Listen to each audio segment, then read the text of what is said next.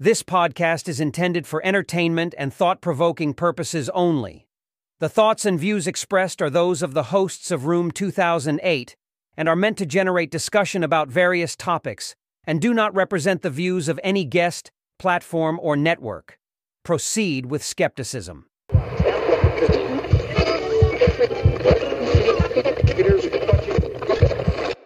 Please enter Room 2008.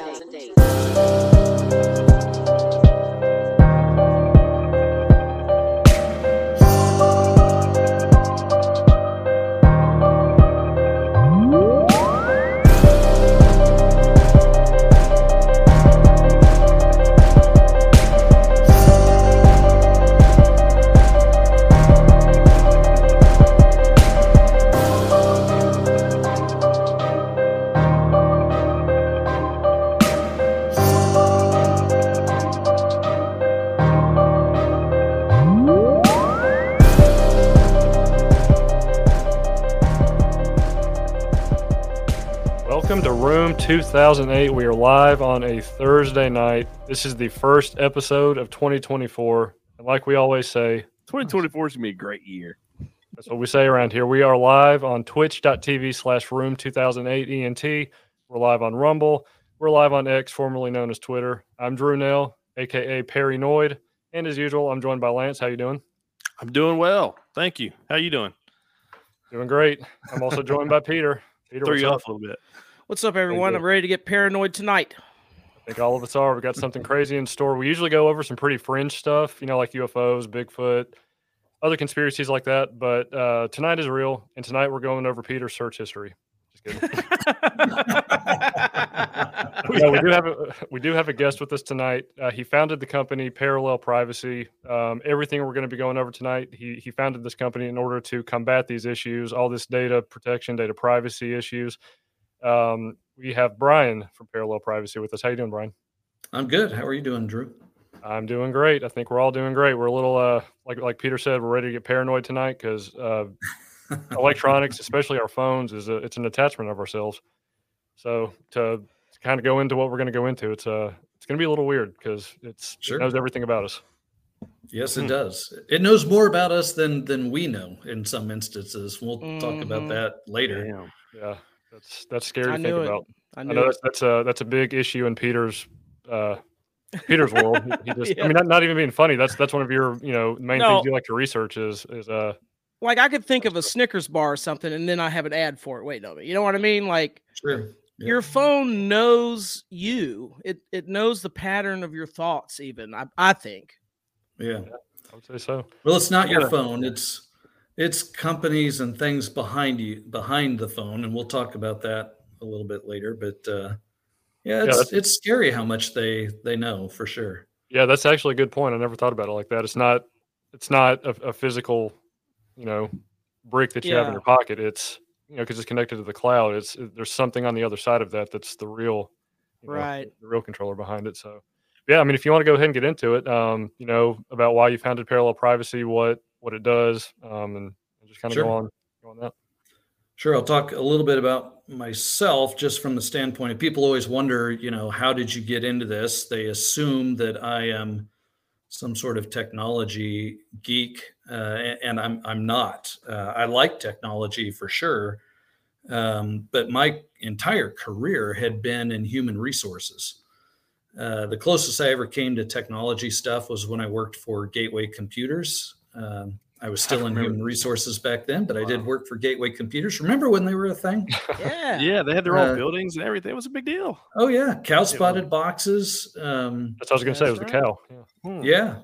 Matter of fact, those big buildings that we had, we went out and painted them cow-spotted during work hours. The owner and founder said, "Hey, grab some paint brushes. We're going to go out and paint those black and y'all were that slow at work." Yes, that's right. We were. It was a slow day. It explains why they're not around so much anymore. Everybody started painting for a living. It was crazy. Yeah. But I'm old enough to remember when Google, had Gmail and they introduced 5 gigabytes of mail storage for free. And 5 gigabytes at that time was just like wow, what are you going to do with 5 gigabytes? And nobody else was offering it for free. You had to pay. Right. And Google's pitch was, we just want to scan your email so that we can give you a more tailored experience, particularly around advertising. Right. And that always stood out to me like, wait, I've got to trust you that you're not going to like do anything else but look for whether or not I'm interested in a Snickers bar. I mean, they were. I doubt they were transparent about that, right? I mean, it seems like were they? Well, they were upfront that they were going to scan it. Mm-hmm. They weren't really upfront about the details around. Well, what were they doing with that? Were they looking? So it's like it's one thing if I'm emailing and I say, man, I love Snickers. Snickers is my favorite.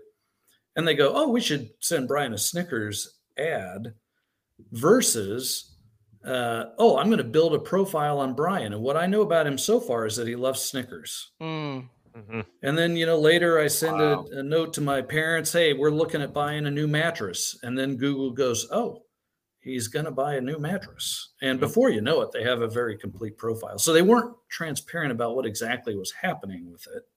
Mm-hmm. But they did say up front that they were going to scan. And that was kind of like the camel's nose into the tent. Once that happens, it's really hard to back out of that. Mm-hmm. And as time went on and I started watching what was happening around data collection and this whole idea of data privacy, of course, Europe is in some ways ahead of us in protection and protecting your data. It really got to be irksome, because first of all, there's a fairness side of it where you say, well, if they're taking my data and they're profiting off of it, how about they share some of that money with me? Exactly. And then the second side of it is, the more nefarious, well, what are they doing with it? Where is that all going? I hate it when people say, I don't mind because I'm not doing anything bad anyways. Yeah. Right. It's just like, what are they going to get from me? I'm not in any harm's way. But and some of us, like Peter, are doing stuff bad, And right. And they should be worried. In case you haven't noticed, Peter's the butt of the joke sometimes. So yes, that is me. So, a lot of people say exactly what you just said, which is, I don't have anything to hide. Why should I care? Mm-hmm. And the answer is, everybody has something to hide. And sometimes you don't have anything to hide until you do. And what I mean by that is, you're doing something that today is legit and viewed by the public as okay. But, the winds of change can happen. And suddenly what you're doing is no longer looked on so favorably. And suddenly you're on a not so nice list. Santa's naughty list. Retroactive. Retroactive. Exactly. And, it gets to, well, what is privacy to begin with? When we talk about privacy, what do we really mean? And I look at it as privacy is your ability to share what you want to share and keep private what you want to keep private. So, for example, maybe I have a secret thing where I really like, and I'm sorry, but I pick on Taylor Swift all the time. Let's say that I have a secret thing where I just really like Taylor Swift songs. But I only listen to it in my car. I only listen to it, when nobody else is paying attention because I don't want anybody to know that I'm a Taylor Swift fan. That would be embarrassing to me. Yeah, right. Of course. I'm a closet Swiftie, right? We all have those phases, right? Right. But that's something I choose to keep private. But in today's world, if you're doing a Google search because you're trying to find out, where is Taylor Swift today, that actually is being added to your profile. And then that profile gets packaged up and sold. And then you have no idea where it goes from there. I mean, once it gets sold, it could be just about anywhere. And that's on, kind of the goofy, silly side of privacy. The more serious side of privacy is,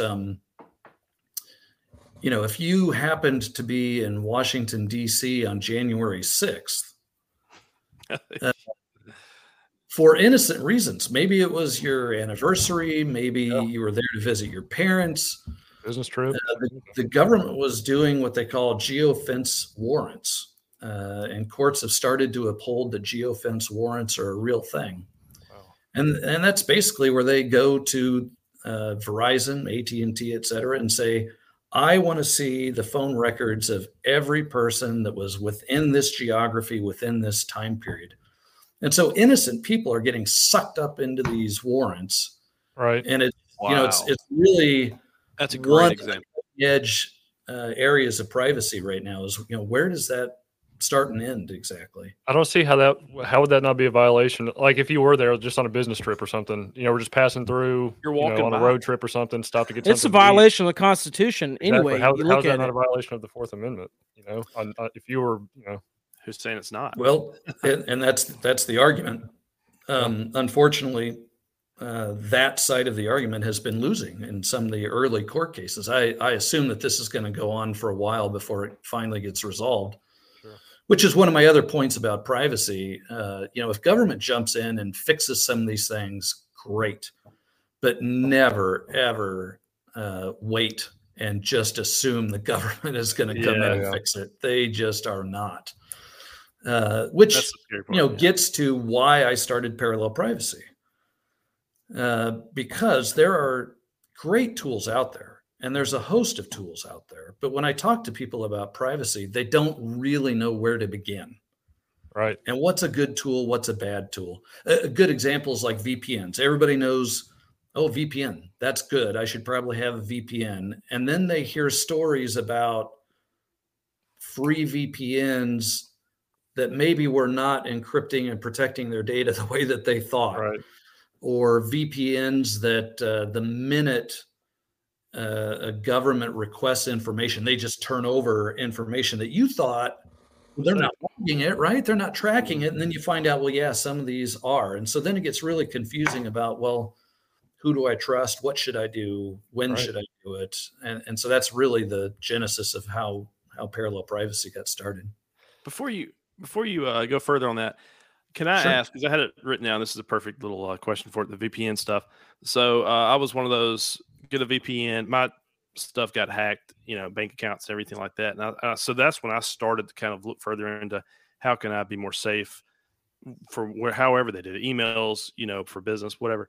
But if you're like using a VPN and you're online, trying to do some purchasing something from China or something you don't trust, you're trying to I fell into like AliExpress, Control Pete was talking about this a little bit, and you're kind of wanting to be protected with your bank information, but wouldn't every other server like AT&T or if you're on your Wi-Fi going through the VPN, is the VPN really protecting you if you're going through all these other, I've wondered that myself. That's a great question. So I'll start by saying VPN does not protect you from everything. It is not privacy in particular. It's just not a one and done thing. You can't just get a VPN and go, well, that's it. I'm done. Thank you. Peace out. What it does, think of it as like it's an encrypted tunnel between you and the final VPN server point. So, for example, my VPN service, we have a server in New York City. So between your system and the server in New York, that data, that information's encrypted. So people can't see what's going on in there. They don't know what's being passed off. They don't know what websites you're seeing. So you mentioned AT&T. AT&T can't see that. Okay. What they do see potentially is that you pop out in New York somewhere, but they wouldn't even see that unless they spend a lot of time and effort to figure that out. But but what it doesn't protect you from is yourself. So, you use a VPN and then you decide to go to sketchy websites and download software. Well, like going on the dark web or something, explore there. Maybe not such a great idea there. Peter? So VPNs are one Too tool, afraid. but I mean, it's certainly not everything. And by the way, You mentioned getting on your Wi-Fi and having a VPN. Most people, I think, believed until fairly recently that their internet service provider was kind of like a neutral party. They provided you the plumbing, but they didn't really care what you were doing or where you were going. Right. But that's not actually accurate. If you jump back to when torrents, when you could download music and the music industry was all upset about it, and Right. Napster was a big deal and all of that. Well, who did they lean on first? Well, they leaned on the internet service providers because the ISPs can see your traffic. I mean, you're going through their equipment. So Right. yes, they can see. And what has happened is it's kind of morphed into, now not all of them are this way, but a lot of them are, where they realize, well, now wait a minute, this data that I keep hearing about is really valuable. Why are we not in that game? I mean, we can see everywhere Lance is going. This is awesome. I can build a profile on Lance and sell that. It's great. And so they do. And so, having a VPN where it's encrypted, and again, not all VPNs are created equal, but if you get a VPN and it's encrypted end to end, suddenly your ISP doesn't have it. And so one of the things I like to talk about is, starve the beast. As much as you can, starve the beast. Stop feeding them information. And so, using a VPN is one way to begin to starve the beast. Right. That is the entry level way of getting in, just getting your feet wet kind of deal. Yeah, we had a comment from the Rumble chat made the analogy that a VPN is like a condom. It's not 100% effect. It's not 100% proof, to protect yourself. That's a Rumble comment. Oh yeah, no, perfect analogy. Yeah, It was yours. It's fine. No. but it's a good analogy is. Yeah, it's an encrypted tunnel. You can't see what's going on in that tunnel, but once you pop out, if you pop out onto the dark web or some Chinese commerce site, I mean, you're on your own from that point on. Funny you say that. I have to take back those guitars. That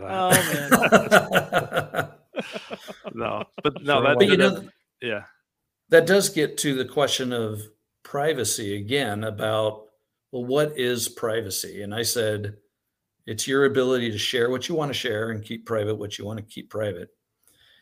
And if, for example, I'll go back to my Taylor Swift analogy.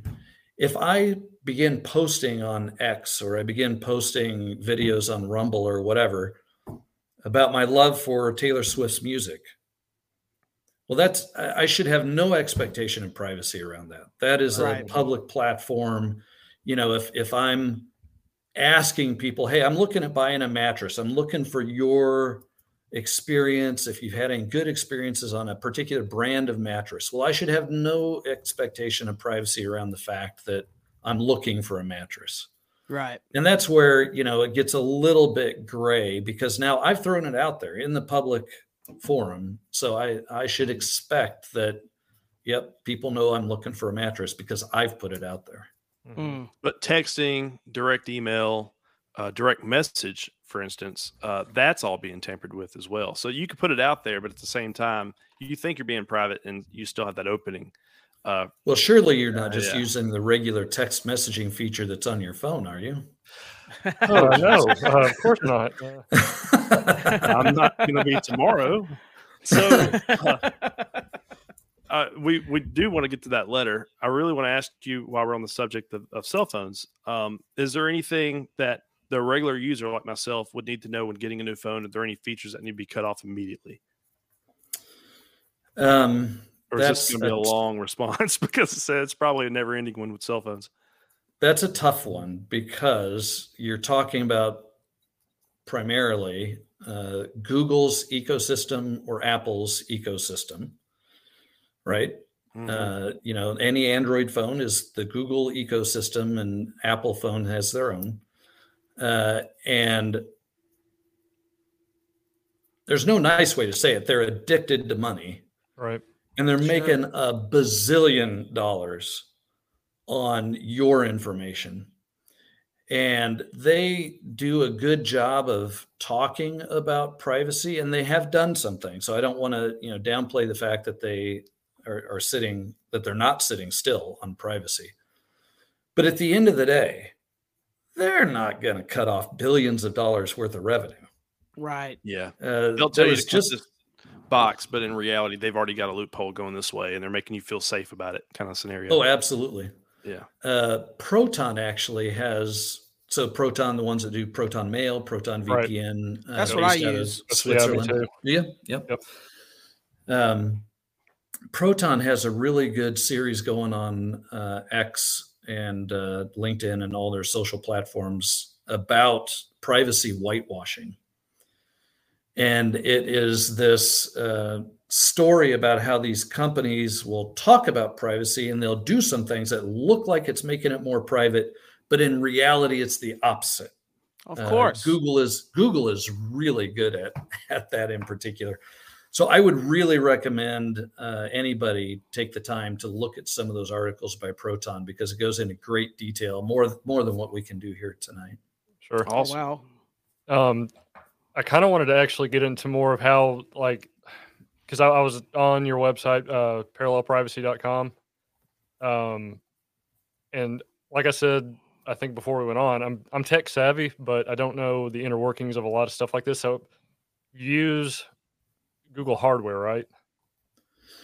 Our phones use Google hardware, yes. Right. And then there's a different operating system, or how does that work? If you're able to go into that or want to, or. Yeah, no, that's great. So we use software called Graphene OS, and Graphene is a fork of Android built specifically around security and privacy. And they are by far the best operating system that I've seen out there that actually keeps an eye on your privacy and your security. Mm-hmm. They do things in their software long before Google ever implements it. Right. So they're really cutting edge. I like them a lot. The reason why we use the Google hardware is because that's what Graphene works on. It only works on Google hardware. Gotcha. And the reason for that is because Graphene has a fairly high bar about what hardware has built into it related to privacy. And the Pixel hardware is the only one that jumps that bar. Okay. So I assume if other hardware manufacturers get to the point where they do that, then maybe they would consider others. Right. But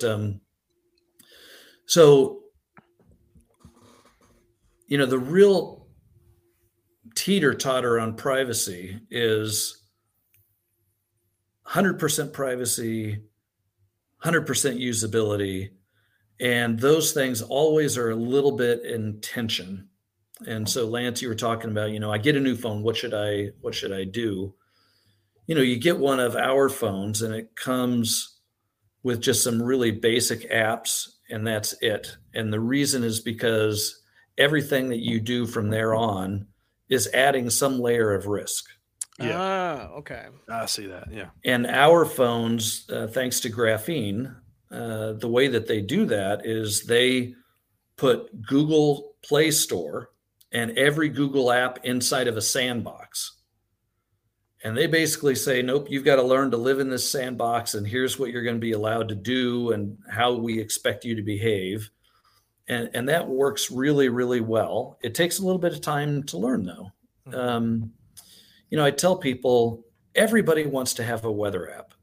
Right. Guess what's one of the worst apps in the world in terms of data is weather apps. Wow. Interesting. Because, all right, so one of the things we all do, this is just consumer behavior.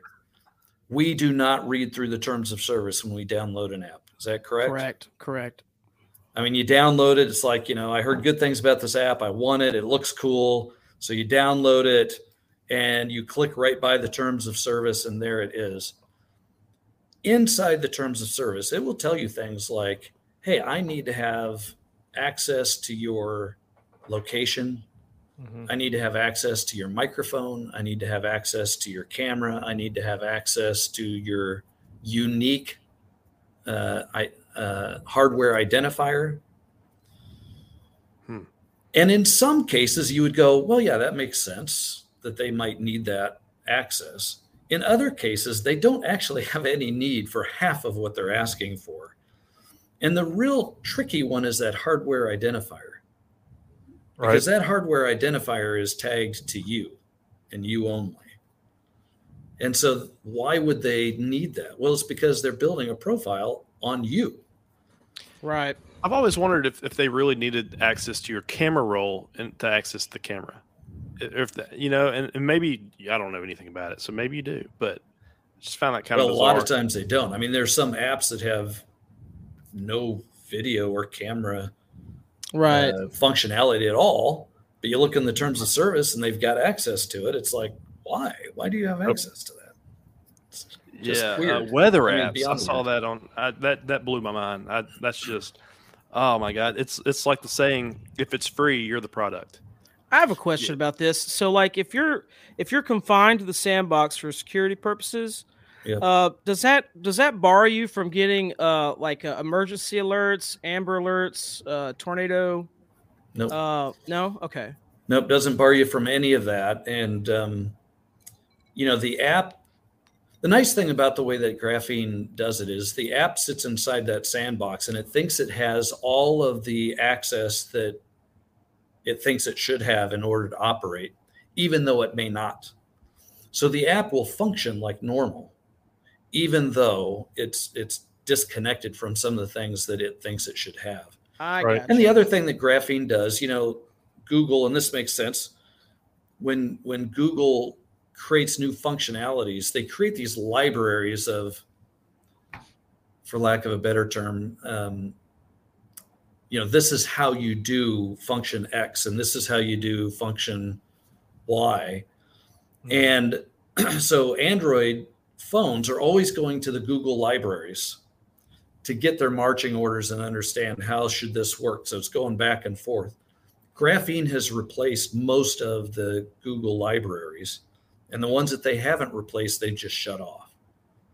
So there's no going back to Google. I mean, it is truly de-Googled, but the beauty is those apps work. So if you have, let's say you have Blink cameras, security system, and you want it to work on our phone, it would work on our phone. Okay. But it's you have the ability to say what it has access to and what it doesn't. Gotcha. Nice. Yeah, because that was one of my main questions was, could you download apps as normal? How does that work? So I guess I'm still download TikTok, of course. Right.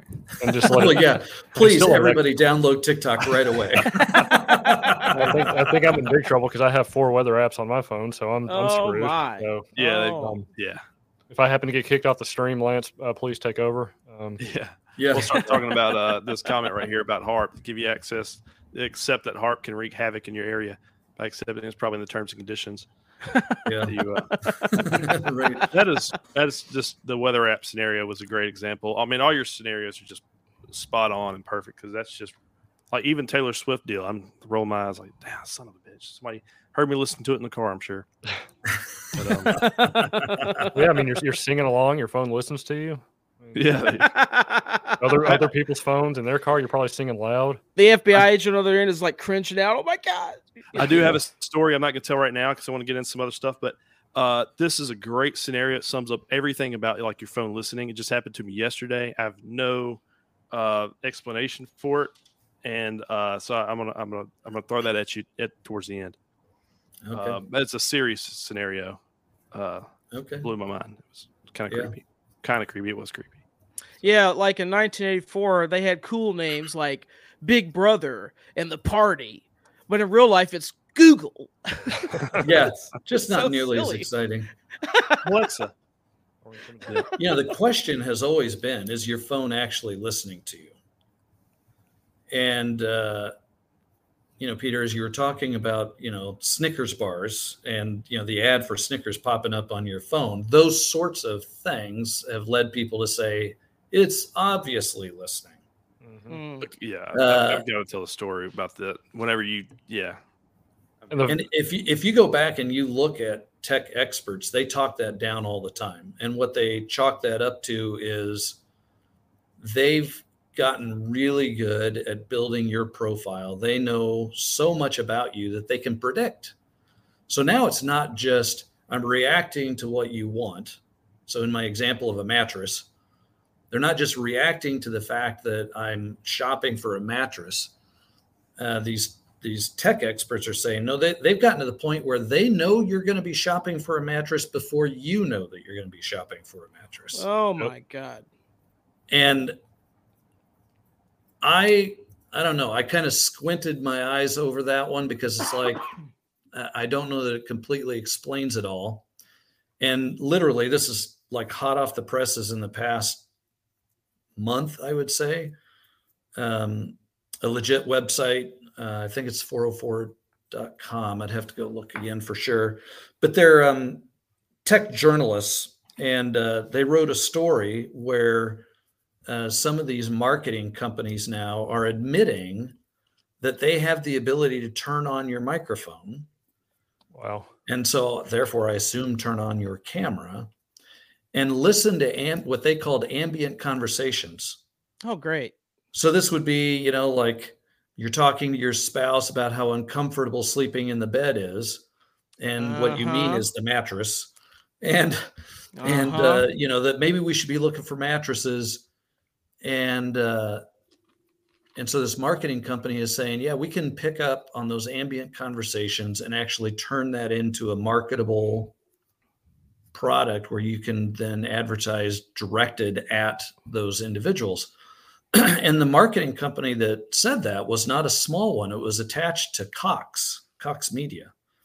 So you're talking about a fairly large, fairly sophisticated company. So I have a tendency to believe that is more realistic than the other view that, they're just really good at predicting and they've got these really fantastic models.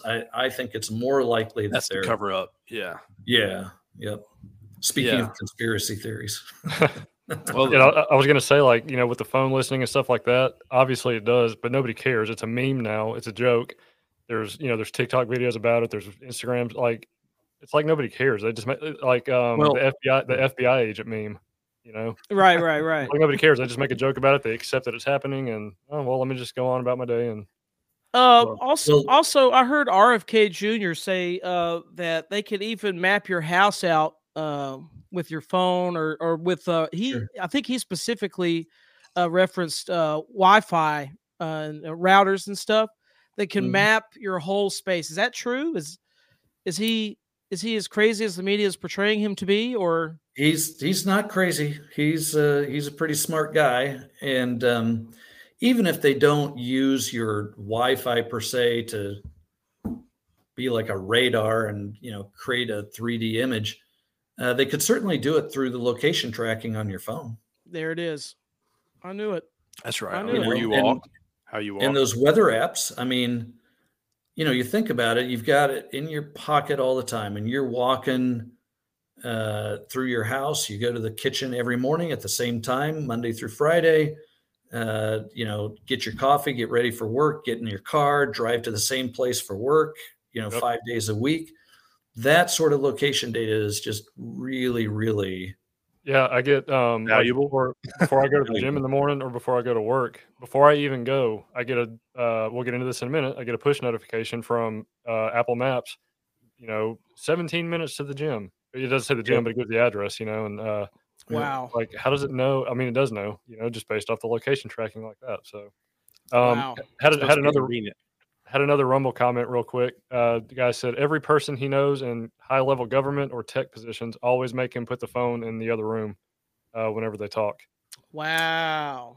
So that is exactly why we sell Faraday bags. The whole idea of Faraday bags is you put it inside the bag and you roll it up, no signal in, no signal out. And, if you want to be as safe as you possibly could, that's what you would do. You would not shut your phone off and assume that you're safe by having your phone off, because Apple showed that they can leave functionality on even with the phone being off. Of course they can. Yeah, that was a big deal. A couple months ago, everyone was trying to get Faraday bags for Apple's I forgot what it was. Was it an update? I can't remember what it was. Yeah, it wasn't really an update. It was a new feature on their new line of phones where, they have the Apple Tag trackers, help you find your keys if you lose them somewhere or whatever. Well, they basically turned their phone into an Apple Tag, like it's inside the hardware. So even when the phone is off, that thing is still broadcasting, hey, here I am. So that got a lot of people going, oh, wait a minute. I don't want that level of tracking. And so that's why we sell Faraday bags. There are people that are like, yeah, I want it in that bag when I'm traveling around or whatever. And like you said, it's not a problem until it's a problem. It's safety until it's not, Well, the whole thing about I have nothing to hide. Think about, this was just recently, in the past year at least, where it came out that the FBI office out of Richmond, Virginia, decided that Catholics who went to the traditional Latin Mass were a threat. Yep. And so suddenly they start, I mean, if you think they're a threat, you're going to start mobilizing resources, right? You're going to start watching people and start trying to get assets inside that group. Yep. And so for those people, they thought that it was no big deal to have their phone with them and go to church on Sundays and, go on, during the week. And all of a sudden, if I'm the FBI and I know that Latin church is at this location, I can go to Verizon and AT&T and say, hey, I want the location records for anybody that has been at this location. And all of a sudden they have a list. So that's exactly what I mean when I say, you might be doing something that is legit now. It may not be legit tomorrow. Yep. Wow. Suddenly you're on a list somewhere. Yeah, that's what I was going to add to it too. It's like you may think you have nothing to hide, but you don't get to determine, that what you're hiding or not hiding is bad or good. It's like hate speech. Who's going to determine what hate speech is? Right. And it's changing daily. So exactly. So, you don't make that decision. There's powers that be that make that decision. And what you may think whatever you say is fine, but you don't get to make that decision anymore. So retroactive thought crime. There you go. That's what it sounds is. a lot like 1984, doesn't it? It really does. Google. Well, did y'all have any other questions? Did y'all have any other questions about the company before we go into this letter or anything? Oh man, I'm very interested in one of these phones. I really want to get off I want to get off the collection farm, the data collection farm, because that's all it is. I'm just tired of the creepy, like I have a thought and then there it is. You know what I mean? Like, like I can understand if the YouTube algorithm or whatever recognizes, it suggests things that I might like. Right. And that, that's a nice function. It allows me to keep up to date with things and be introduced to new things. And that's all great and all. It's all convenient. But it's all just being absorbed. And there's this profile being made of me. And I just don't like that.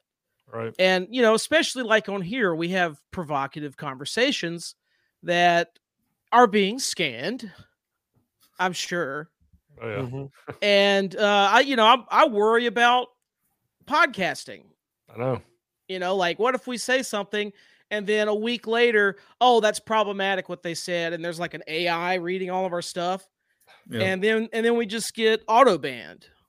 Right. It's one of the reasons why you have to decide what platform you're choosing. And, right. Yeah, I love what's happening on X. Yeah.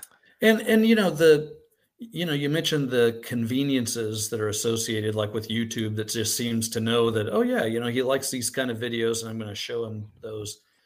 A lot of these things actually started to meet a specific need. And there were good reasons why some of these things got started. The problem is, it has just gone way beyond its initial use case, and there is no transparency. So, going back to the apps, and that it'll actually play, Drew, into your question that's coming about the push notifications. There's just no transparency. So, the app companies know that you are not going to read the terms of service. You're just going to click on through it. And so they get to cry, hey, I didn't do any foul because I told them up front that I was collecting all of this information. It was up to them whether they wanted it or not. The problem is you don't know. Okay, so they're going to collect it. They're going to turn around and sell it. You don't know who it's going to be sold to. You don't know, how many times, where it's all going to end up and what's going to be done with it. Most of it's pretty benign, not all of it. Yeah. And that's the dangerous thing, I think, is, we're at the point where we are being played and they're not being transparent about what they're doing. And, that's what got me to say, okay, I've got to do something. Get some tools out there for people to use so that they can take a little bit of control at least. Absolutely. Oh man, praise the Lord that somebody cares. Yeah, I was going to say several times on our show, Peter has said he wants to go back to landlines, even though, those can be tapped, obviously. But Right. Interesting, we had a comment on one of our videos. We just uploaded our stuff to Rumble probably within the past 2 months or so, and I had a comment on there that most of these phone companies and tech, they don't even do the copper wire anymore. They don't provide landline services anymore. It's done. Yeah. Like that's really a thing of the past now. So I miss just slamming the phone, like, oh, screw you. Kind of hard to slam a glass smartphone that costs you like $1,000. And I've done it. that was before he had a Snickers. He was hungry. Right. So, yeah, I mean, if y'all don't have any other questions, or we can go into this letter, because this is what kind of sparked the idea to have you on. Sure. I saw. This is crazy. Yeah, I saw a video. I saw a video floating around Twitter. I think it was originally on TikTok, but I saw the video floating around Twitter about how Google and Apple are secretly sending your push notification data not only to the U.S. government but foreign governments as well. And then probably 20 minutes after I saw that video, I saw your video that you posted on Parallel's Twitter. I was like, holy crap! It's like perfect timing that I saw that video. I saw your video. You were wanting to, do more videos, create some content. I was like, this would be perfect because this is right in line with what your company does and what you want to, fight against. And we've been talking about all this stuff lately. We had a big AI special where we got really paranoid, and we're like, let's keep getting more paranoid. Funny enough, into it. Yeah, funny enough, Lance AI'd a picture of Taylor Swift in front of a burning car. That's right. Remember that? So, that's right. I think Lance really is a Swiftie, and the AI was weird. It could remake. It couldn't do a good Joe Rogan. It did a great Taylor, and it also did a great Albert Einstein. We had him wrestling an alligator. Wow. It looked really good. Pretty good stuff. Yeah. Well, there again, AI has some really great things about it, and I think it's going to do really terrific things. But there are some really spooky parts of AI. Absolutely. No doubt. All right. Well, I'm gonna go through this letter. It's a little lengthy, so if y'all want to stop me and just kind of talk about each section, or just stop me whenever y'all want. I'm gonna read this because I'm assuming a lot of the listeners probably haven't came across this yet. This is just from December 6th. Senator, I think it's Wyden out of Oregon. Senator Ron Wyden sent a letter to Merrick Garland, the Attorney General of the United States. It says, I write to urge the Department of Justice to permit Apple and Google to inform their customers and the general public about demands for smartphone app notification records. I'll go ahead and stop right there. That's something I never even thought that there was data in that they could collect that's even worth anything. Right. It's that right there is mind blowing. That I don't know. I get a little OCD. I don't have a whole lot of notifications on my phone just because it just bothers me. Like if I get an email come in, I have to delete it immediately. I hate the little bubble on the app. I hate the drop down notification. I hate it all. Yeah. It's like, I only have text message, a couple other things, but it's like, man, that's complete opposite. Like, whenever I get a new app, unopened. Yeah, like whenever I get a new app, I always opt out of getting push notifications from the app. Is that a good thing to do? Does that stop it, or? Well, based off of this letter, the answer is yes. That's a very good thing to do. Yes. Stop your push notifications. I do want to point out, though, you notice what it said at the very beginning of that letter. Mm-hmm. It's the senator asking the DOJ to allow Apple and Google to share the fact that they have been sharing push notification data. Right. what's important about that is to understand that Apple and Google were both throttled by the government. They were restricted, forbidden to share the fact that the government was asking for these records to begin with. Wow. And so now Google says that they already had included it on their transparency report. That I'll talk about that later. But like now, you're saying before they did. Yeah, before they did. Before the Senator Wyden thing. But what that tells you is, they talk about, we want to be transparent. We want to make sure you're aware of what's private and what's not private and where your data is going. And then you find out, well, except for those times that they can't, and then they're not going to be transparent. And this one, I think, caught everybody off guard because, like you said, who knew that push notifications had anything worthwhile in it? Absolutely. Yep. And so it was kind of like a weird loophole. And do you mind if I explain how push notifications work? Go ahead. Please. Yeah, I think it would be helpful to understand why it's critical. It's interesting because push notifications are not actually tied into the operating system itself. So it's not tied into Android. It's not tied into Apple. But what happens is the app maker, like if you say, hey, I want to know every time that I get a text message on this app, that app maker is constantly polling, P-O-L-L-I-N-G, polling your account to see if there's a new notification or a new text.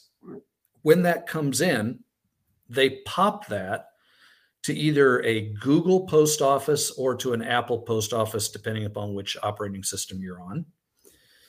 And then Apple and Google, that post office, so to speak, actually then does the legwork of getting it sent to you. Okay. Well, in order for that to happen, the post office has to know who's this coming from, who am I delivering it to? And so that means that there's got to be a certain amount of data in there for them to be able to, communicate back and forth. And unfortunately, some of that data is maybe a little overly broad because nobody thought that, notifications would be an attack vector, so to speak. But it includes things, like your location again. And so what's interesting was after this came out, we found out that it wasn't just the U.S. government asking for this information, but foreign governments were asking for it.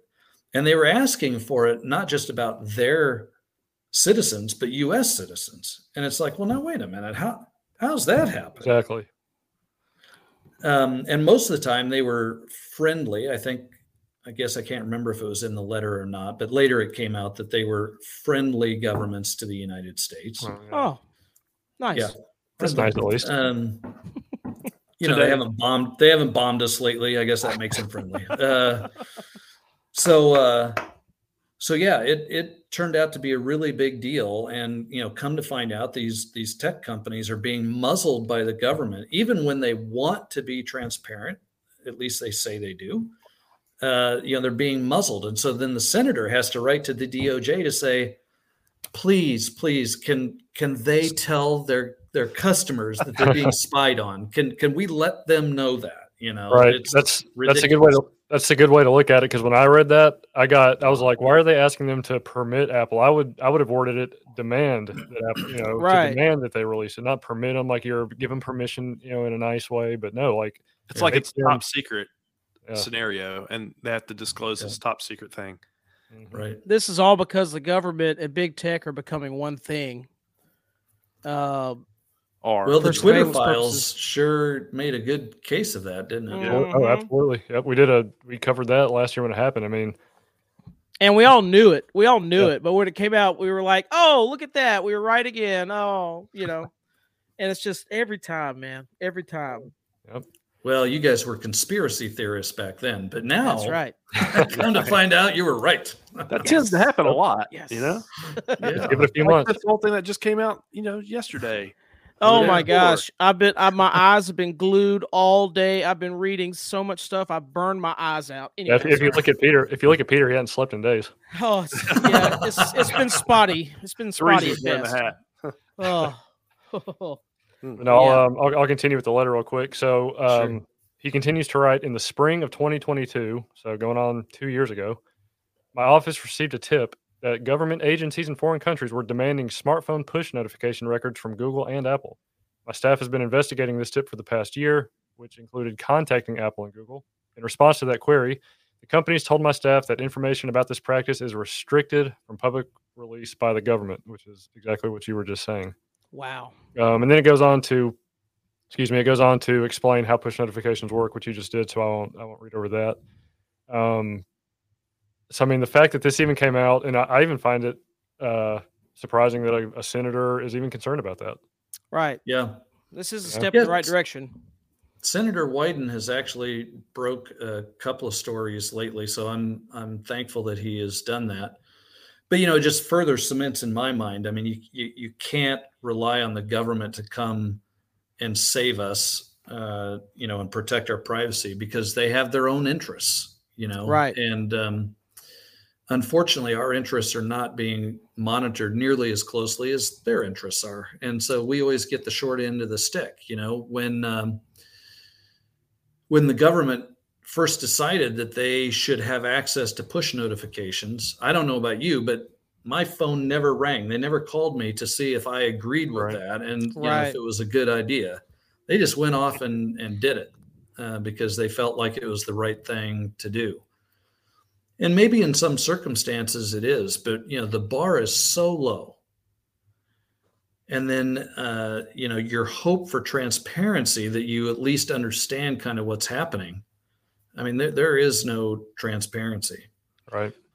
And so, even Google, when they came out and said, well, we put that in our transparency report. Okay, well, when was the last time you read their transparency report? I never have, and I'm in the biz, I've never read their transparency report. So what kind of information are we talking that they get through push? I know you mentioned like location. That'd be an obvious, right? Is there any other information that's obvious with push notifications? Could text messages be literally read, or is it just like the preview of it if you have the preview on, or? Yeah, it's really just metadata, so it's not particularly helpful in most cases. So if you're sending text messages, it's not like that text message is out there. But quite frankly, if you're sending text message on one of the standard messaging platforms, it's not encrypted. And so if they wanted to read it, they would be able to read it anyway. They don't need to go to the lengths of going to Apple and Google. Wow. My guess is what they're trying to triangulate is, who are you communicating with? Right. And where are you? Right. And that's the sort of information that's really super easy to get. Yeah, because that's what I was going to say. It's probably it can see what number you're receiving the message from, and then obviously it can see where you are and put two and two together. And he's in Washington D.C. It's January 6th. Right. Yeah. Right. He's wearing a fur hat. Get him. He's one of those Latin mass Catholics, That's crazy. I remember the story, and I didn't realize they were pulling from phones. Who went to the masses. That's incredible. That is wow. That's an eye-opening story for anybody who's saying exactly. Well, I don't have anything to hide. What do I care? It's almost a convenient factor to have marketing sent to me that tailors my needs. When in reality you're selling yourself. Because you're the product. You become a product in so many different ways. We're so apathetic and lethargic that we don't even know what's going on. Everybody should be outraged about this. We should be in the streets right now. Well, yeah, but the college football playoffs are going on. We got the national championship next week, so yeah. We'll be in the streets for that. Which, by the way, who wins next week? As I'm a little down, so. Oh yeah. Oh, slightly. They ran right into the pile. Oh, what are you gonna do? I know. I don't know. And his own player stepped on his ankle. I mean, I know. There's a reason there's something strong in that cup, right? Yeah, exactly. Yeah, I'm gonna. If I have to guess, dude, I don't know. It depends if Michigan knows Washington signs or not. Depends. So, I think Washington's got the better quarterback, but I don't know. We'll see. I am not per se a fan of Washington, but the coach at Washington coached the University of Sioux Falls when I lived in Sioux Falls, South Dakota, and took them to the championship 4 or 5 years. Right. And he was just he's an outstanding guy personally, but he was a terrific coach. And so I've kind of been watching his career all these years as he's been, bouncing his way up the ladder. So, I mean, I'm thrilled to see him in the championship game. Yeah, absolutely. Is this his first year or second year there? Second year at Washington. Yeah, they're going to be a force. So, yep. So yeah, that pretty much is the letter. There's more. If you want to read it, just Google Senator Wyden's letter to the DOJ, to Attorney General. I think Lance wanted to go over a couple more issues, right, Lance? Or yeah, and I also want to ask, like, where's this going? You have again, you might want to say again, kind of what your company sells, what they do. I know you were talking about VPN hardware that you could buy, not just the software. I love that idea. I think that's awesome. I'm very interested in that. But is this going to get, like you were saying, the government, is it going to get better, or is it going to get harder to hide yourself through these companies? I mean, it's like everywhere you turn around, there's another thing that you hear about, like, oh crap, I did that. I downloaded a weather app. Well, I should probably delete it, but they already have my information now. So what the hell? It's like, right. Where does this go? And the story I had about Siri, my son came in here and I was doing some work, and we were talking about playing a video game. And I said, let's do it in like 10 minutes. Right. And he goes, well, I'll ask Siri if you want me to. And I was like, no. And I was like, yeah, go ahead and ask Siri. Sure. And he goes, hey, Siri. And she goes, timer set, 10 minutes. Oh, my God. Well, she heard me that time. Probably. Oh, my God. That happened live. Just the way it happened, there's no way, because there was pauses in between. It's like it had to have heard some of that conversation, if not before or after, just the way it was. And decipher it.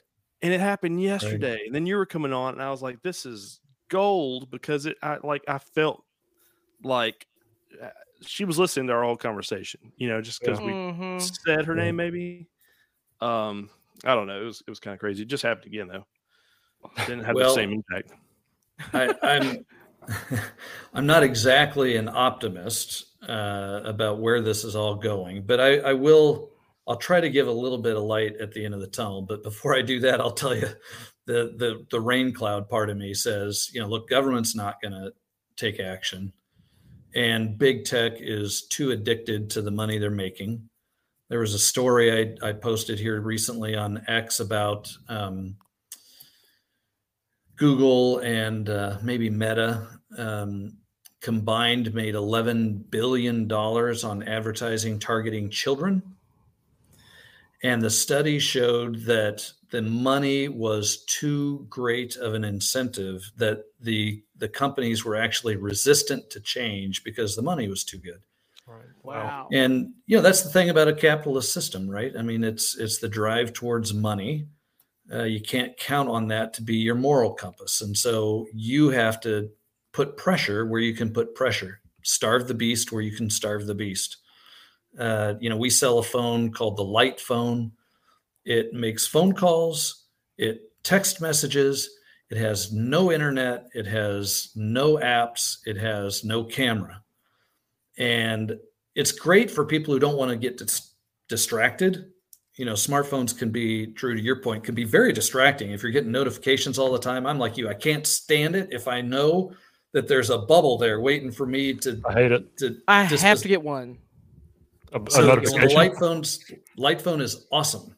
Because it only calls, it only texts. And the one little twist that we put on that is it's a great phone for kids. I'm sorry, but kids, I mean, there should be an age where that age and below should not have smartphones. Absolutely. In their pockets. Absolutely. What age do you think that is? I've got 2 kids. What age do I think it is? Well, yeah. I think 21. our kids had to be 16 before they ever got a phone. Nice. And this was before smartphones. It was just flip phones back in those days. You know, I don't have the number at my fingertips, but it's like by the time kids are 12, like 60% of them have seen pornography. Well, and that is likely coming right through their phone. And I'm sorry, but you know, kids should not be exposed to that. And that's one reason why we're happy to have the light phone, because it's like, you know, give them a phone so they can stay connected, but they don't need to be surfing the web. You know, even innocent surfing can lead them places where absolutely. They we actually just did a segment on an episode about that a couple of weeks ago.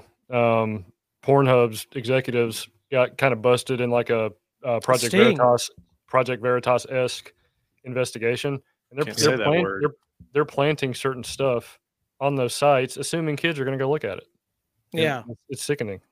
Yeah, to give them some options, kind of open their horizons. Yeah, it's like if you might happen to be into a certain thing and you might not know it because you're so young, but if you see this, maybe you'll realize, oh, there's stuff out there for me.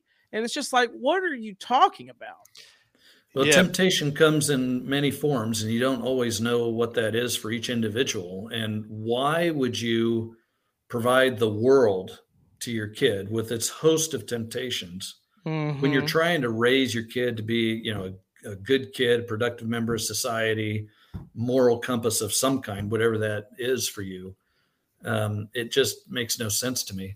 Now, on the positive side, I said that I would try to be sunshine a little bit. I think AI has the potential. So, you know, you mentioned Siri, right? And how Siri's loud. I got to cut my phone off. I'll try not to. Same thing with Alexa, right? You know, always listening, always there. Today, the issue is that, you know, they have to go to their cloud server in order to figure out what exactly you said and be able to put together a response that then can come back to you. And it happens instantaneous, but it's going to the cloud. And that's the problem, right? Because Amazon will admit, yeah, we've got recordings of what's going on in your house. You know, Alexa's not perfect. So she'll pick up ambient conversation sometimes. She thinks she heard the wake word. But AI runs the possibility of doing onboard processing with these devices where they never have to go off. So, you know, your phone, instead of saying, hey, Apple babe, instead of saying that name and waking it up and going to the cloud, it would just all happen right there on your phone, which means that whatever you're talking about doesn't have to go off board. I think that's a positive thing. There are a couple of companies that I'm watching that are working on home automation sort of stuff.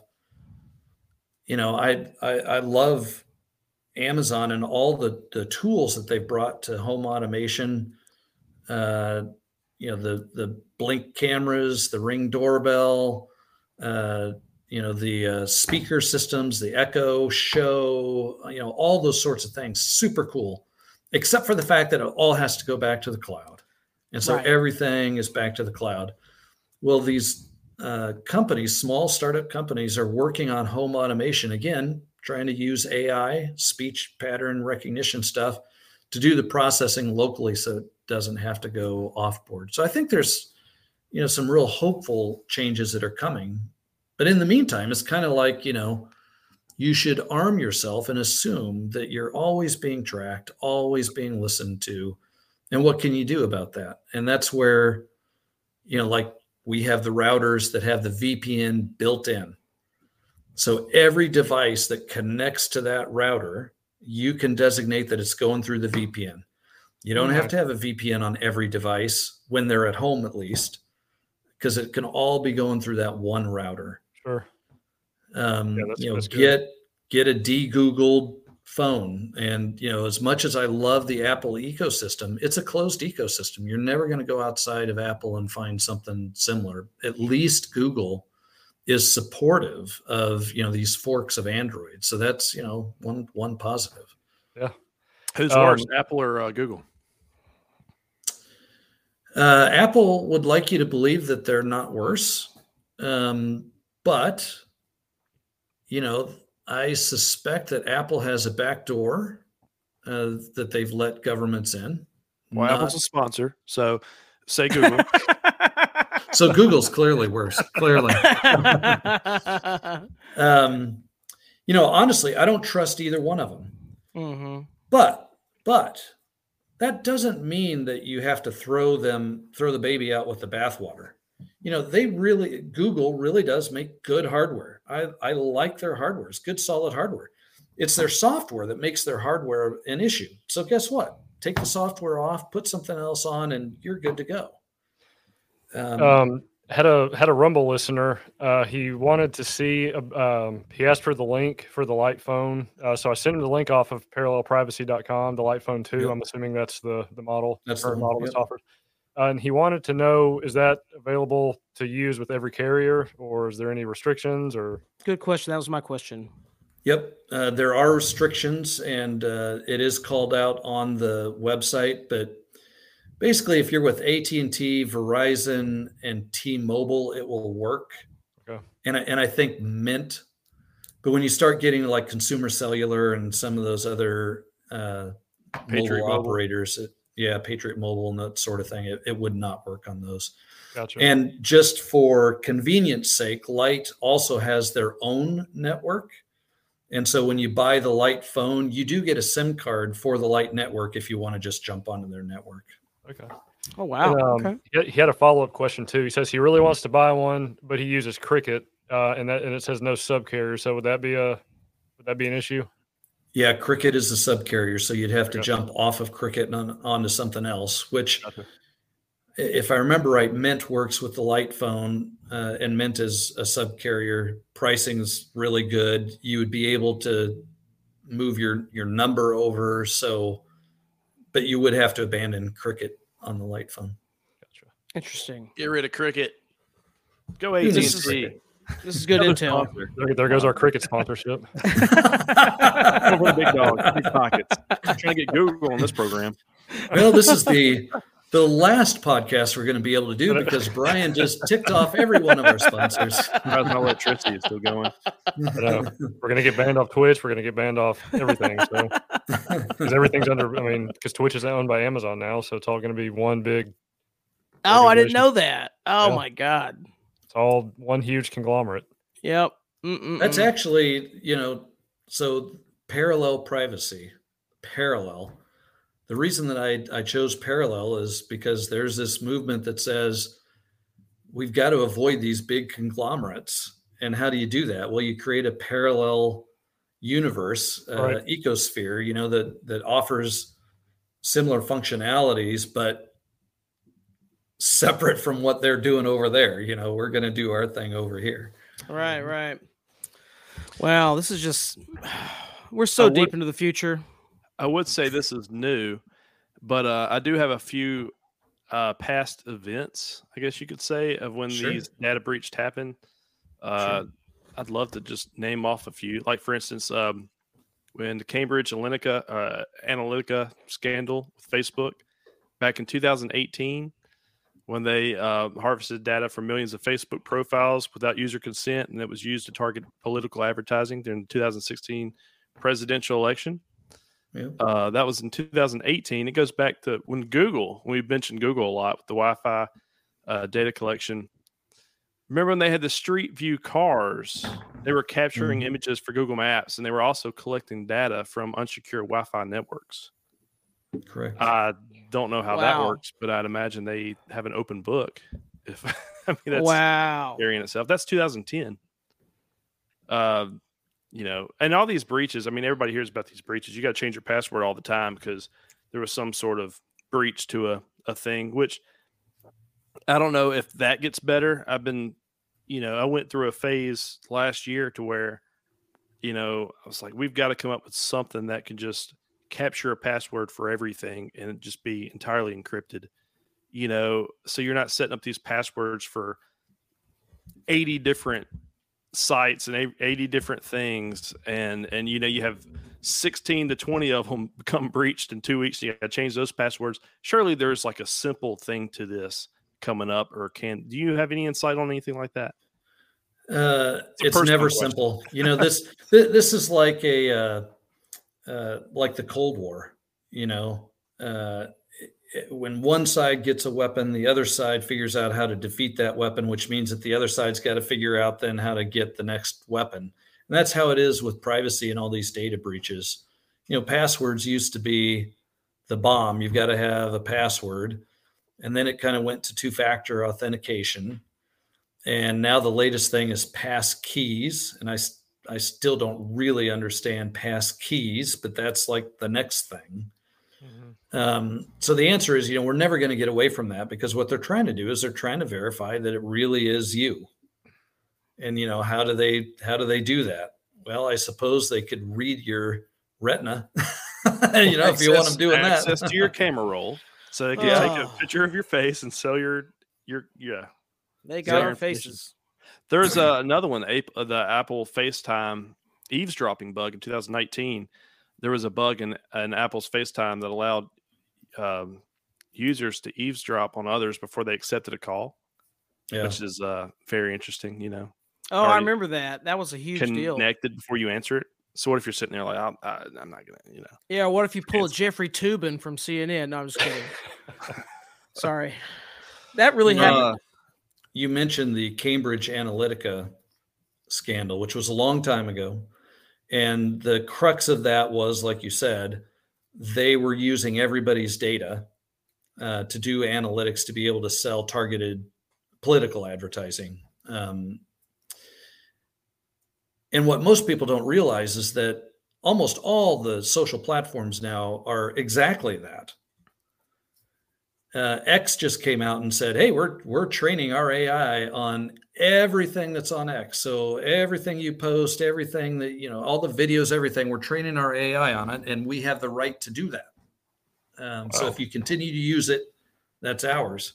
Mm-hmm. And, again, I'm no technology expert, but that is just fundamentally wrong. And so towards the end of last year, we purchased a platform, an open source social media platform, to offer an alternative. And we're, in the process of growing it, and we hope to get a desktop application here soon.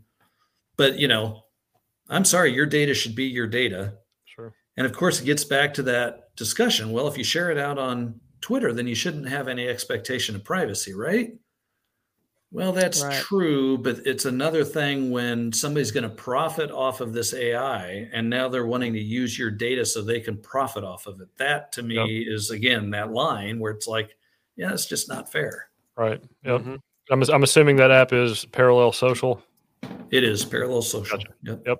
I've already downloaded it. Got a personal profile. I've created one for Room 2008 on there. So, nice. Hell yeah. I got to get on there. Our privacy starts today, gentlemen. Yes. New year, new me. Here, go ahead and get out whatever you need to get out, because we're stopping today. Censor button ready. Yep. I was kind of hoping that at the end of this, you'd all get out sledgehammers and just beat your phones into submission or something. I want to acid wash everything like Hillary. That's what I want to do. But no, I mean allegedly. Sorry. Allegedly, yes. Yeah.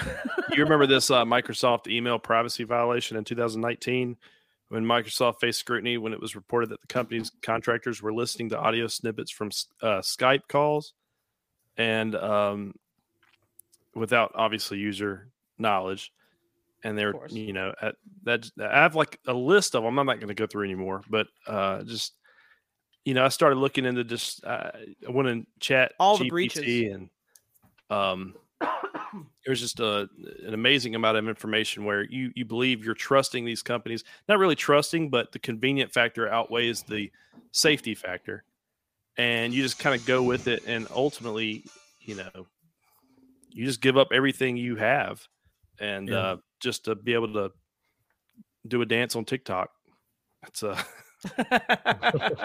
mean, I think some of it is trust, though. I mean, take Amazon when they were first developing their Alexa smart speaker. One of the things that they said is we need to train Alexa on how to understand what people are saying. And sometimes they're saying something and Alexa's not picking it up or not answering correctly.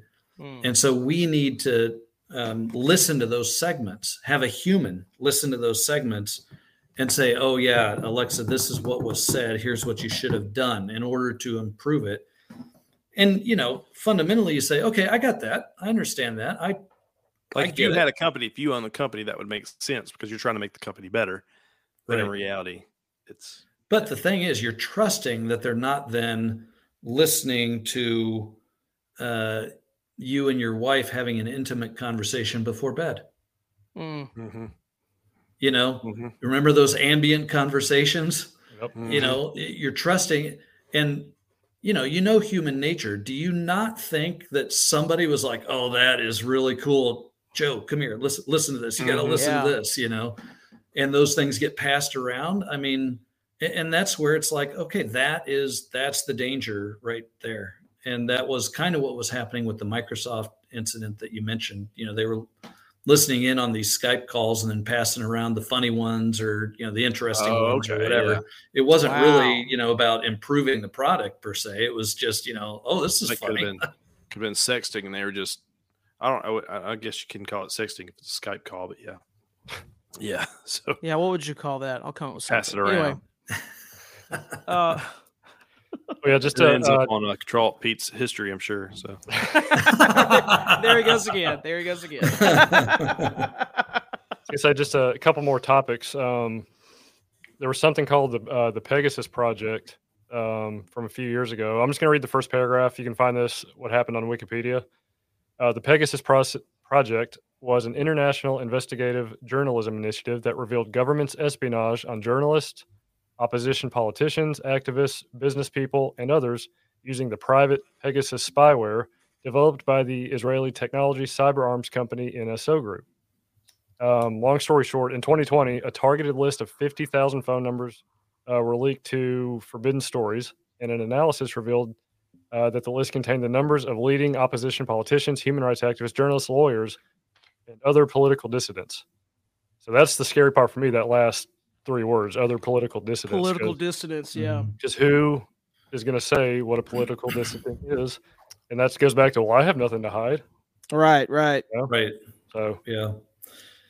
Wow. No, I remember that very clearly. And I mean, honestly, for, Joe and Jane, average citizen, we have tools out there that will protect us from just kind of those casual incidents, right? So having a VPN, using an end-to-end encrypted messenger like Signal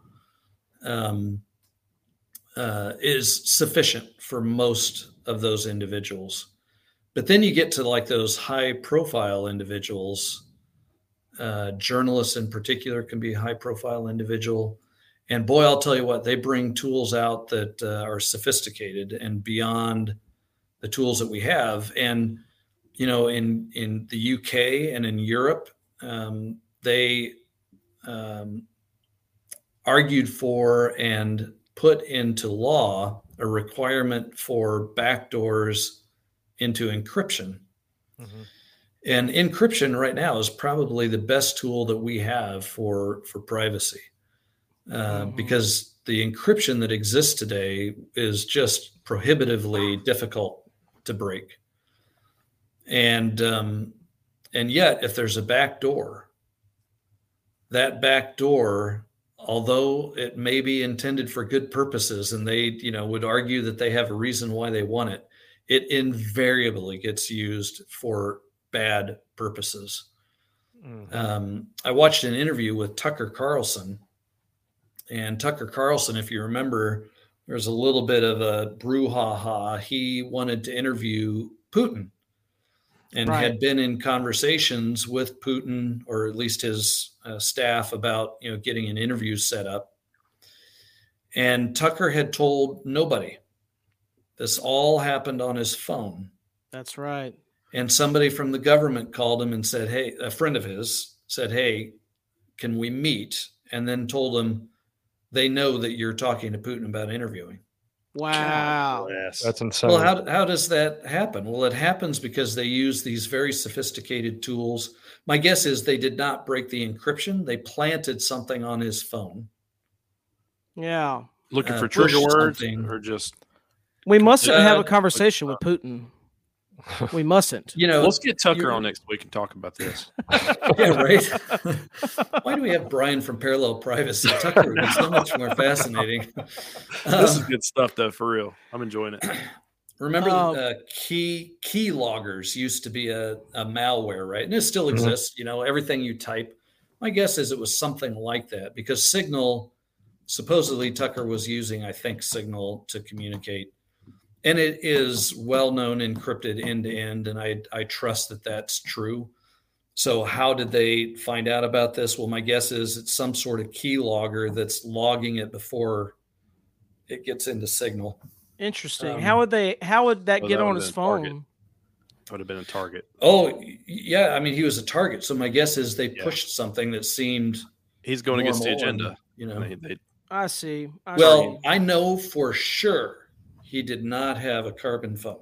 So, I'm just saying. This would be a great time to reach out to him and say, I have a phone for you. Man, I can't wait to get one of those. And a VPN on a funny note, I have I've done that to a number of high profile people who've lost their phone or had their phones hacked or whatever. Mike Lindell, General Mike Flynn. Wow. Yeah, I've reached out to a number of them just to say, hey, I've got something you might be interested in. They should have listened. They should have listened. That's why I was saying earlier, I really want to get off the iOS and Android farm. So, I mean, the sooner you do it, the better, Yeah. Yeah. Before we go into our last thing real quick, we had another question from Rumble. What do you think of blockchain social media? I'm not sure how to pronounce this. Nostra/Damus. Are you familiar with that? Yeah. And why hasn't it taken off?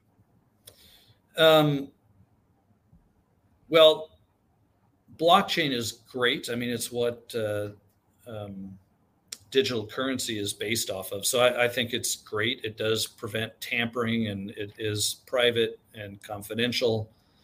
I think it is still just too techy for the average user to use. The other thing is it's really difficult to get traction. I launched Parallel Social and we haven't been at it very long, but we don't have a ton of users yet. I mean, how do you get people to consider coming off of Twitter? Right. Some of the big content producers on Twitter are making big money because Musk started that whole revenue sharing for the advertising. Boy, how do you compete against that? Yeah. Right. Money talks and others walk. And so I think it's just a combination that blockchain's still really new. It's pretty techy, so not a lot of people are going to go over. And then just the normal barrier to adoption that exists out there. You've got big established players that are out there that will continue. You've got some fringe people out there that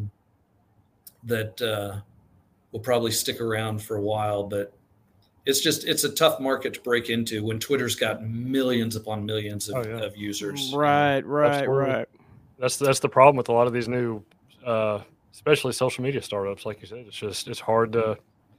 The barriers to entry is you got to create a reason for people to do it. But I mean, I've been on there. I think I created my profile on there 3 or 4 days ago, and I mean, I see no issues with it. I mean, it's I've just been posting the AI art that I make. I just post that, and made a Room 2008 promoting that. So the flow is nice, Yeah, it's nice. So.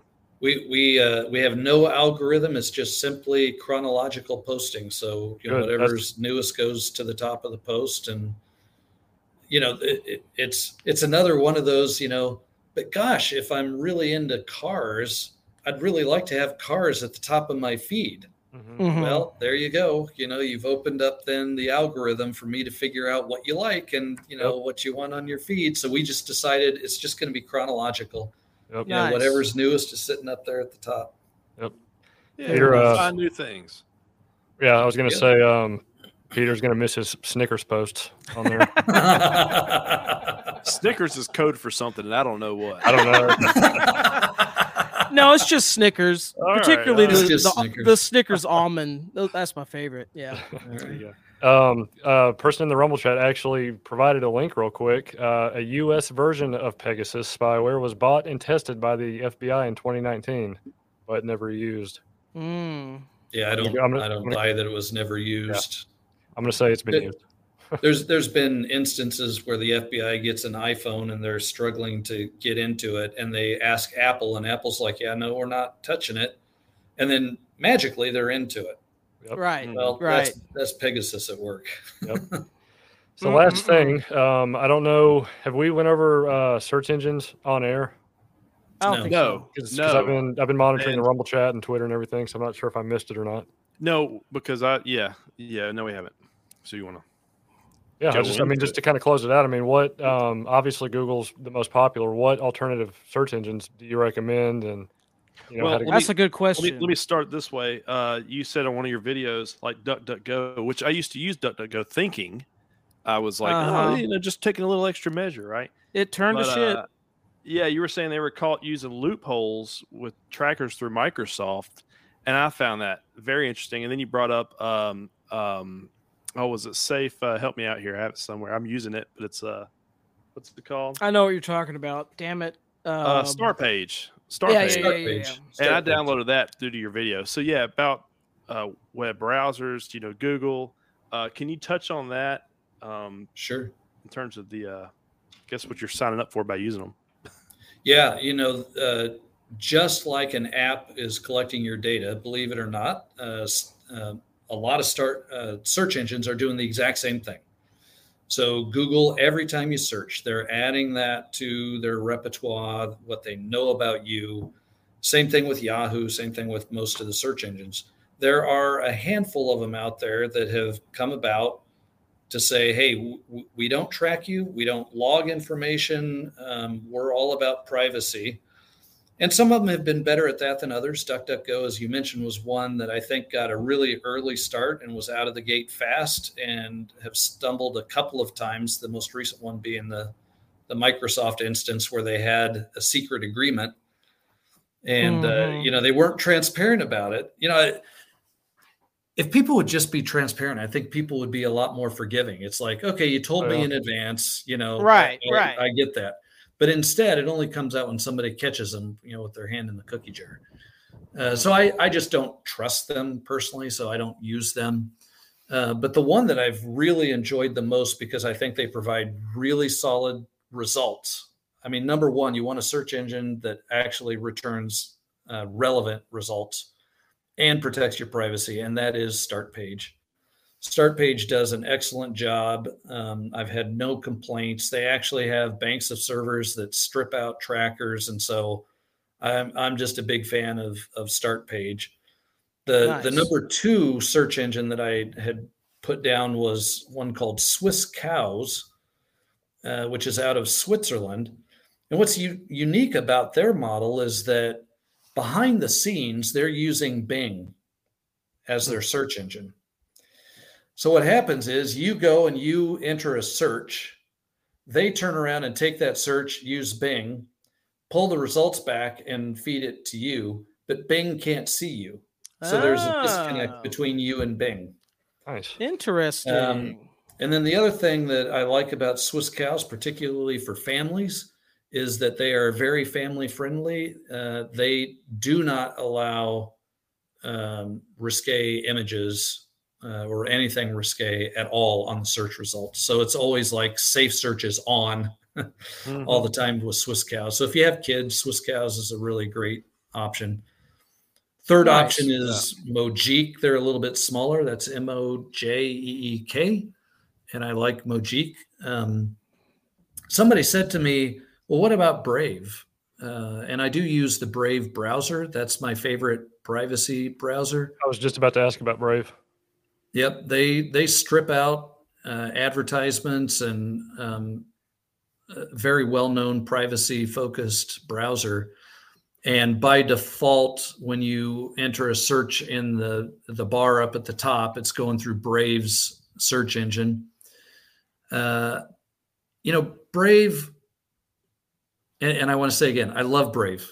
Mm-hmm. I use the Brave browser myself. I think their search engine's just not quite there yet. The relevant results is just not quite as good as what I've seen other places. Mm-hmm. But they deserve to be mentioned. They are certainly one that I would trust with a search for sure. Nice. Yeah, I use Brave as well, and I was going to say the same thing. The search results are a little hit and miss sometimes, but overall, in terms of its functionality and what it's supposed to be used for, I've had no problem with it. So, yep. Nice. Yep.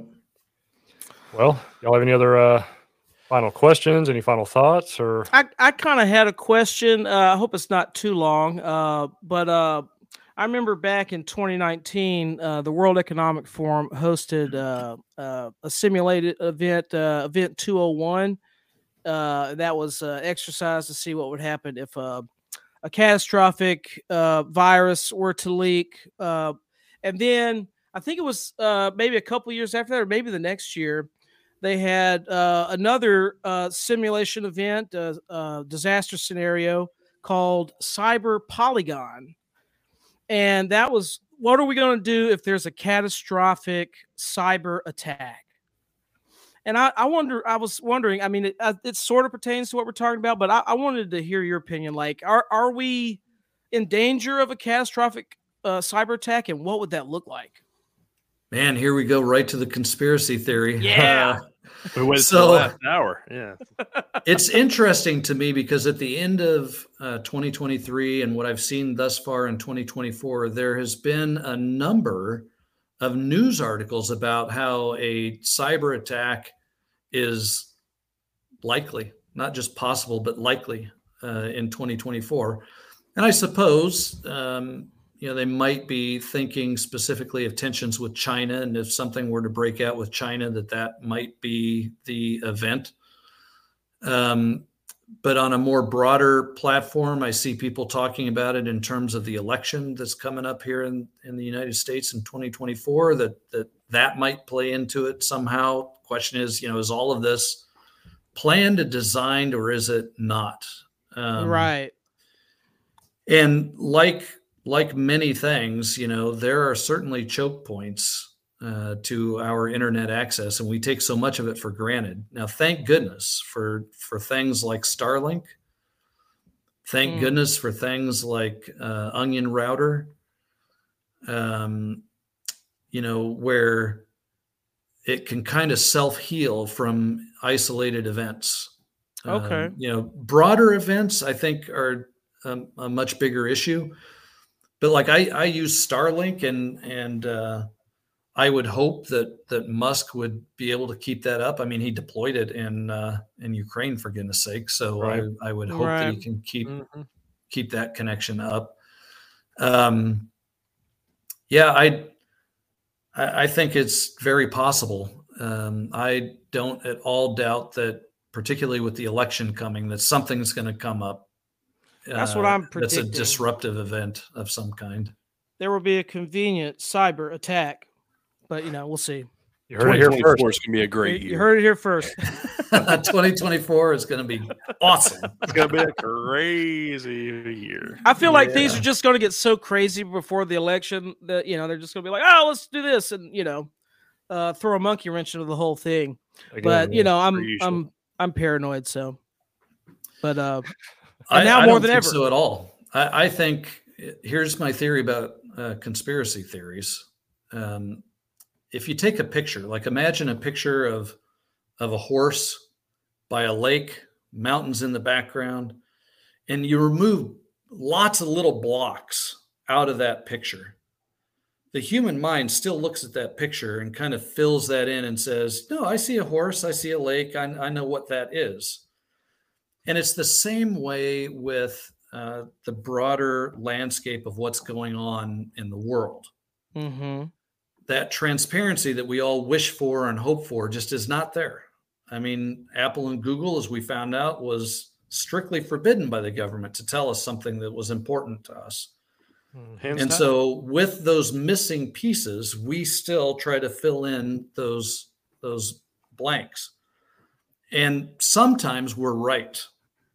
So then we all high five each other that we're right. Sometimes we're wrong. Yeah, because definitely. Yeah, because you're operating on lack of information. Right more than wrong, though. Yeah. Yeah. Well, for sure. Us for sure. Right more than wrong. And so, I look at it and I think, conspiracy theories are only conspiracy theories until you're proven right. Mm. And the objective should be to fill in as many of those blanks as you possibly can, be as objective as you can be as you do so that you can make good decisions about what's happening and what's going on. And, honestly, I don't know what all is going to happen in 2024. But what I do know is I've got to stop sending information to data brokers, to big tech, to the government. Yes. And I've got some tools that allow me to do that. And so, that's my focus. Our motto has been, your privacy is our priority. Mm-hmm. And that's what we're going to do for 2024. As new products come out, we're just going to keep pushing them out so people have something that they can take some action on. Absolutely. And we'll help promote it because we agree totally with what you're doing. And we need to awesome, we need to start building this, the parallel universe, parallel everything, whatever you want to call it, the economy, Yeah. the universe, the, infrastructure. Cause we totally are 100% on board with what you're doing. So the last thing I want to say is I do feel like we were talking about with like the trust and everything earlier.